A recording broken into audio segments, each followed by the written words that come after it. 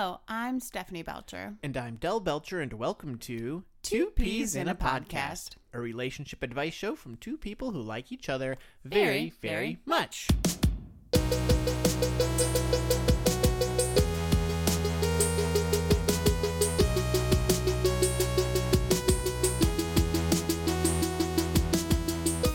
So, I'm a little down in this moment. You're looking a little sad. We've been watching Love Island on Hulu, and it's an amazing show from the UK. It's got 6 guys, 6 girls, all living in a luxury villa in an island by Spain. In the Mediterranean. And we just got some sad news. I don't want to ruin it for anyone that's going to go out and watch it, but I'm down from the sad news. By amazing, you mean it's like garbage, and it's amazing. It's like a trash can set on fire on an island off the coast of Spain. It's like, have you ever eaten a whole bag of gummy worms? No. Where it's awesome, and you're like, oh, I ate a whole bag of gummy worms. Oh, I've eaten like a bag of those sour ones with all the sugar and whatever. It's so on them. good, and then you don't really feel good about it, but you like that you did it. It's that for TV. Well, in my job, I think and do a lot all day. So when I get home, I don't want to think because my brain is tired. We call that a braincation. Yes. A brain, and it makes sense. Did you just take 2 separate words and put them together? It's called a portmanteau. Did you know that? I think we didn't know what it was, and James told us twice. He did tell us twice. It's funny that a portmanteau would be a word that is not other words put together. What if it is? Like an onomatopoeia is not an onomatopoeia. That's the one I remember, though. I remember because it's the funnest word ever. And there was like I don't know if it was like Sesame Street or something, where it was like, pop, bang, onomatopoeia. And I'm like, that's it. Imprinted on my brain. Got it. Must have been Mr. Rogers or something. I don't know.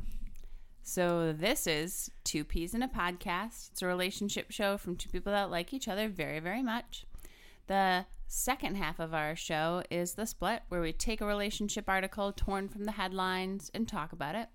The first part of our show is P's and Q's, where we take a relationship question from our pod squad and talk about it. Every week we have a new question sent in from our listeners, like Stephanie mentioned. And if you have a question for Stephanie and I, you can send it our way. We take them mostly through email, so at contactppodcast@gmail.com, send those to us and we'll get you on the show. You can also join in on the conversation on our social media outlets. We are on the Twitter at just at ppodcast, and then on Facebook at facebook.com/groups/ppodcast. We also have a page, but most of the conversation and all the fun stuff happens within the group. So join the group, subscribe to our channel on any podcast network or app that you're a part of, and enjoy the show. So, let's go.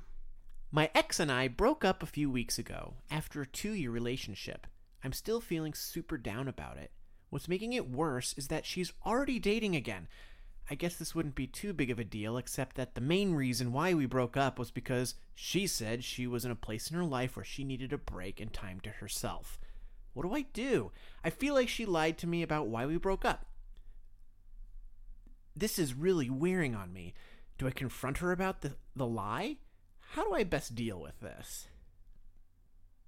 So what was the reason they said that they broke up? And is it like a little break or a break up? They broke up because she was like, I need to be by myself. I need a relationship break. I'm done. Mm-hmm. So that's why they broke up, and it's been a couple weeks. But he sees that she's dating again already. What do you think? My first sense is, I'm a little suspicious, I'm a little suspicious. I don't know if I would just come right out and be like, hey, you. But I'd like to hear your take. Because my first instance is like, something's not right.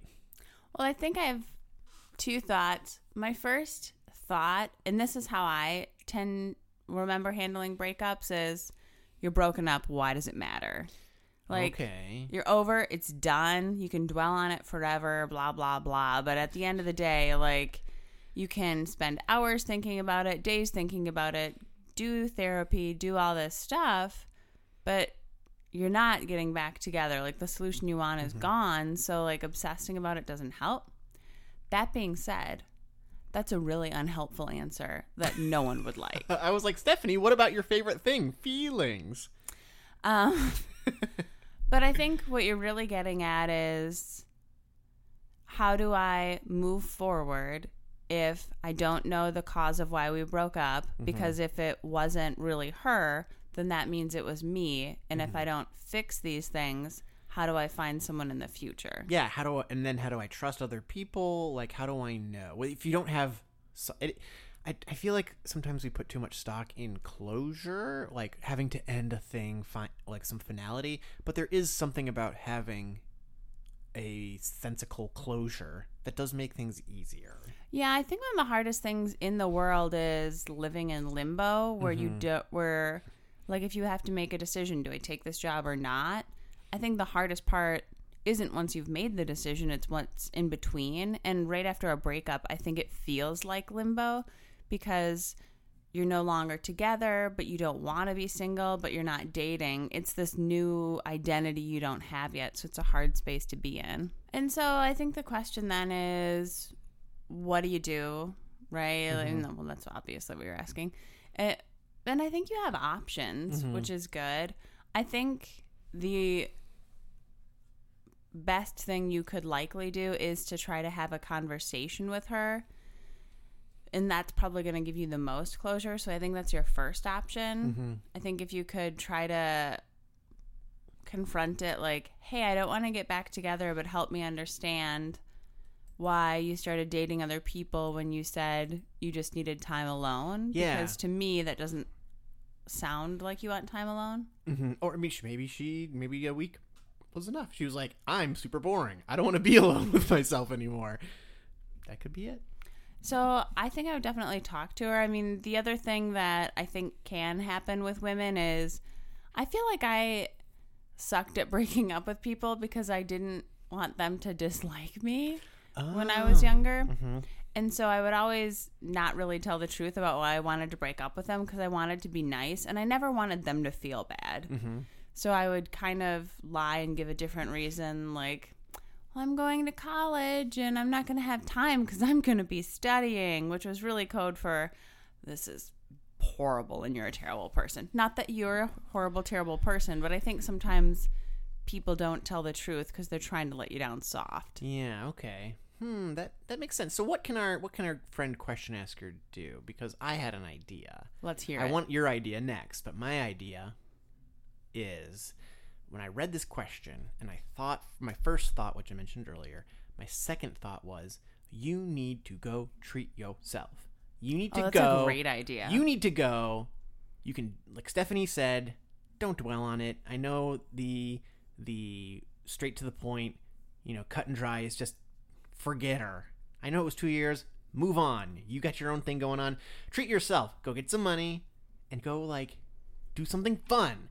Go get a bunch of your buds. Go to a concert. Go watch a bunch of movies. Go play some video games. Don't go too crazy, but make your favorite meal. Go do something. Go treat yourself. And it sounds like you need a little bit of a confidence boost. And nothing boosts my confidence than spending $100 on random stuff on Amazon. So make that happen. And I think that will, it's not going to solve your problem, but I think it's going to make you feel better. And that's going to be a step towards healing and feeling better about yourself. I think that's a great idea. I think if you want to move towards recovery and becoming a new person, doing something like that could be really cool. Like, you could start buying Magic cards and take up Magic like Del did. Yeah, Magic the Gathering. We didn't break up or anything. I just started Magic the Gathering because I think I'm having a midlife crisis. You're not old enough for midlife. Are you old enough for... You could be. I could be. If I only lived to, what's my age times 2? 66. 66? Okay. It could be. But, yeah, you could do that. Go find a hobby. Go join the Y or something. I don't know. Go have some fun. Go do something cool. I think that's literally the only thing I can think of man, this situation kind of sucks. You need to distract yourself for a minute. Yeah, it does suck. Yeah, it does suck. So that's my input on where to start. What do you think? Where are you at? That's all I got. That's all you got? That's all I got. Okay, well, that's all Oh, wait, no. I did have one other thing. Yeah, I could tell. I don't know if I remember what it was. Oh, man. I don't know. I think the other thing is, I don't know if it could be, maybe she wasn't lying, because some people think they need something and then they get it and they're like, wait, I just really didn't want that. So in the moment, she could have been telling the truth and then realized, actually, I just kind of want to date people for a while and have a good time. You said something and you say this too, that in this moment I feel this. Yeah. And that might seem flighty. However, it is very true. Like, moment to moment, we do think and feel different things. And maybe in that time it was true.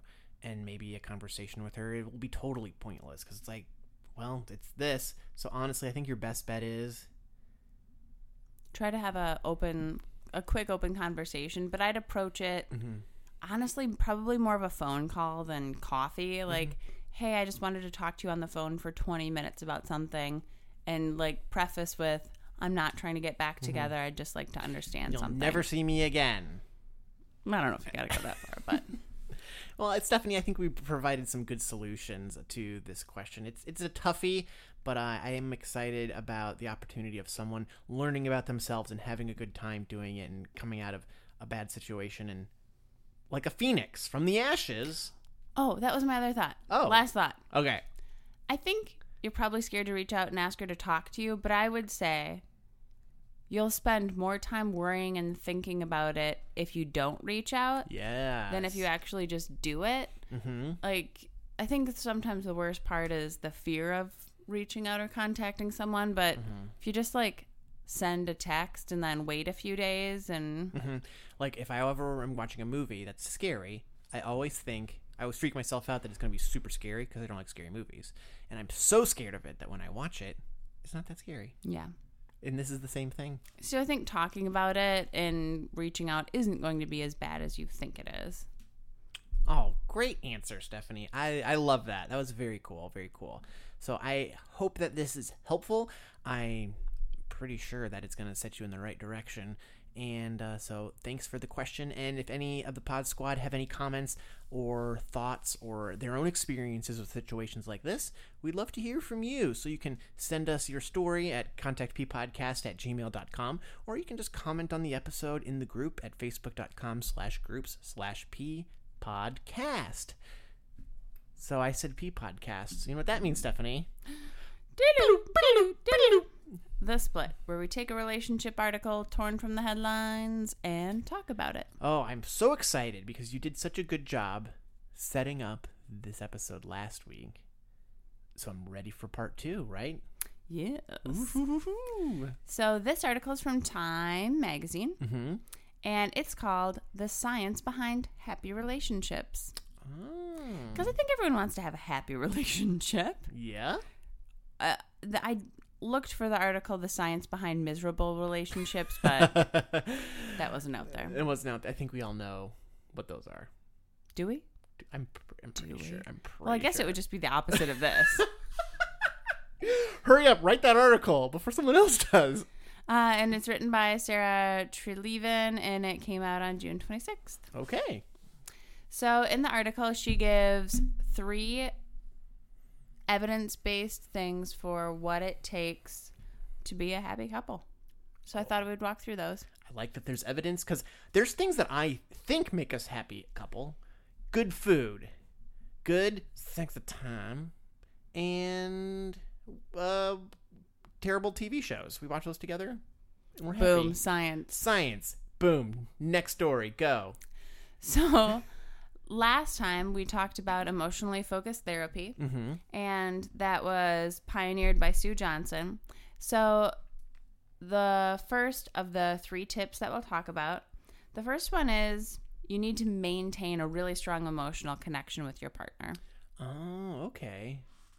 And one of the things that the article says is that in order to do that, something that's really helpful is sending a cue and having the other person respond to it. You know what would be good for that? What? Starting a podcast. Exactly. Because sometimes I can't really see your face and I have to listen.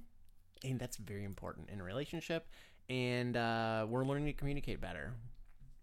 And so I agree with you. I think that that's super important. And what she's really getting at here is that if you're constantly talking or putting something out there and getting nothing back, it just feels like you're not getting any emotion back, and that can lead to discontent. Yes. I would say that feeling that way would be very discontenting. Discontentious? Discontented? Discontent. Discontent. So Sue Johnson, who came up with emotionally focused therapy, has this quote.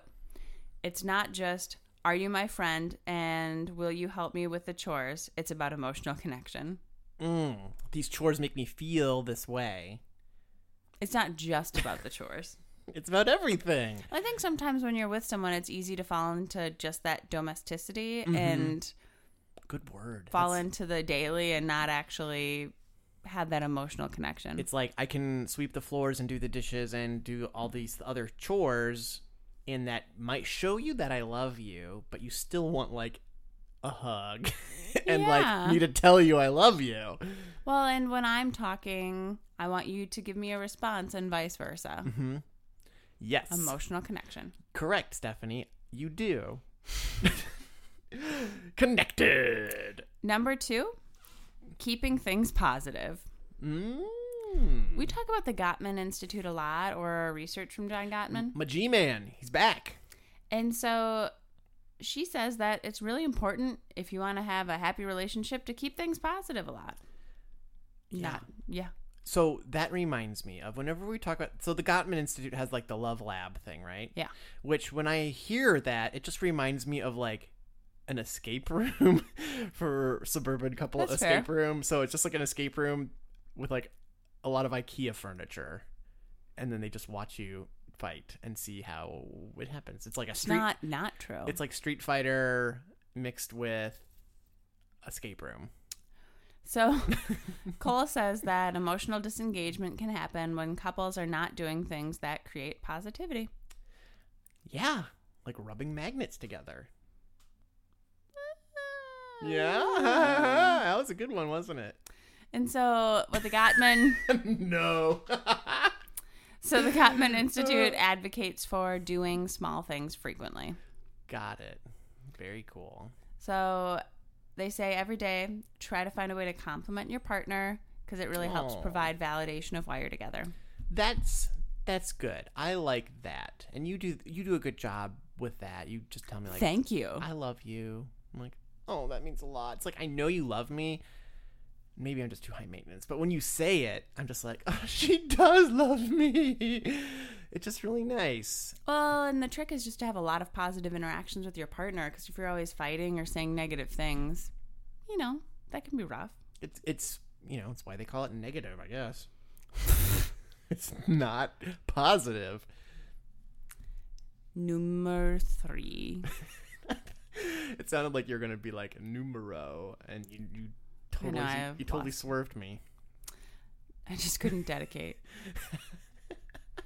Number 3, listen to the brain, not just your heart. Okay. So this is Helen Fisher, who's from the Kinsey Institute, and she put people in a brain scanner, and she found that there are 3 components found in people that report high relationship satisfaction. Oh, cool. So it's not just like, because we always talk about like Cupid and my heartbeats and my Twitter pated and stuff. So there's some brain action here too, huh? Yes. Okay. And so the 3 things that she found for people who have high satisfaction in their relationships: number 1, they practice empathy. I've heard a lot about this empathy. Yes. Empathy. There's empaths. What's her name on Star Trek was an empath. Oh, yes. Mm-hmm. She could feel people real good. She was diplomatic. I forget her name. I don't know. Not big on my Star Trek trivia. Well, there's a lot of characters in Star Trek. There's a lot of Star Trek, but okay, so empathy. Yes, so when your partner is going through something, try to understand it, try to repeat back what they said, try to really feel what they're feeling. And that's different than sympathy, because sympathy would be like, oh, well, at least, like, oh, man, I feel bad for you. At least you didn't poop your pants, too. If a sentence that you're about to say starts with "at least" when you're listening to someone say something really tragic, you should probably stop talking. That's the cue, huh?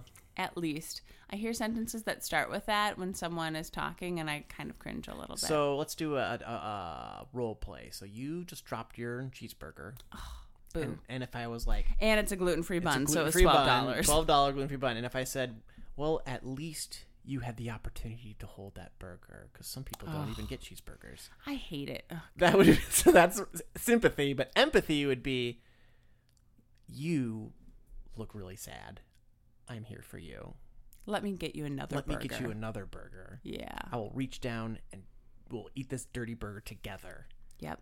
Awesome. Fair enough. A+. Okay, I've learned empathy. Next task. 2, controlling one's feelings and stress. Okay.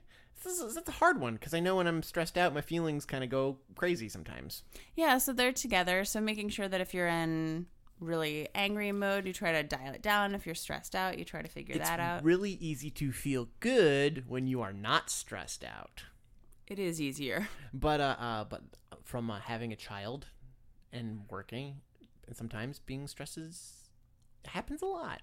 Yeah, I mean, I think stress can happen to anyone at any time, but I do think we are going through a season in life for a little bit where there's the opportunity for stress to be really high if we don't keep it in check. And when stress is high, it wears on you, and then your feelings go out. So this is saying just kind of be more. I feel like the best way for me to keep control of those things is just to be aware of them and to like scan myself and know how I'm doing in that moment. Yes. Okay. Check yourself. Check yourself before you wreck yourself. And number 3 is and this kind of goes a little bit off of number 2, is try to maintain positive views about your partner. Oh, that's really good. Because I found that, I think we've all experienced this. Over time, it can be easy to start seeing your partner in a negative light. Mm-hmm. I've been at work and just hear people say really negative things about their significant other. And I feel like this one might actually be the hardest, because I know that the people that, I'm not going to pick on any specific workplace, but I've worked in a lot of different places, and it always seems like the go-to when talking about spouses is like, yeah, I love them, and they do these stupid things, like, oh, they do this, oh, this, and it gets really, I don't feel like I'm that great, but I feel that I'm the odd one out when I talk about how our relationship is like good. Like the wife joke that happens in so many presentations. Or husbands, am I right? And it's just like, well, okay, maybe culturally that's just supposed to be funny, but I feel like it's not, like you're saying, we're trying to build, you're not going to have a good relationship if you can't talk positively about your spouse. And so that feeds off the second one a little bit. If you want your spouse to feel positively about you, say nice things to them and do nice things for them.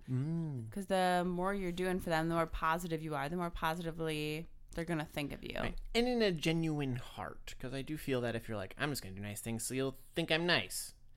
Like, I can smell that a mile away. I don't think that's bad. I would say, yeah, I would say do that anyway.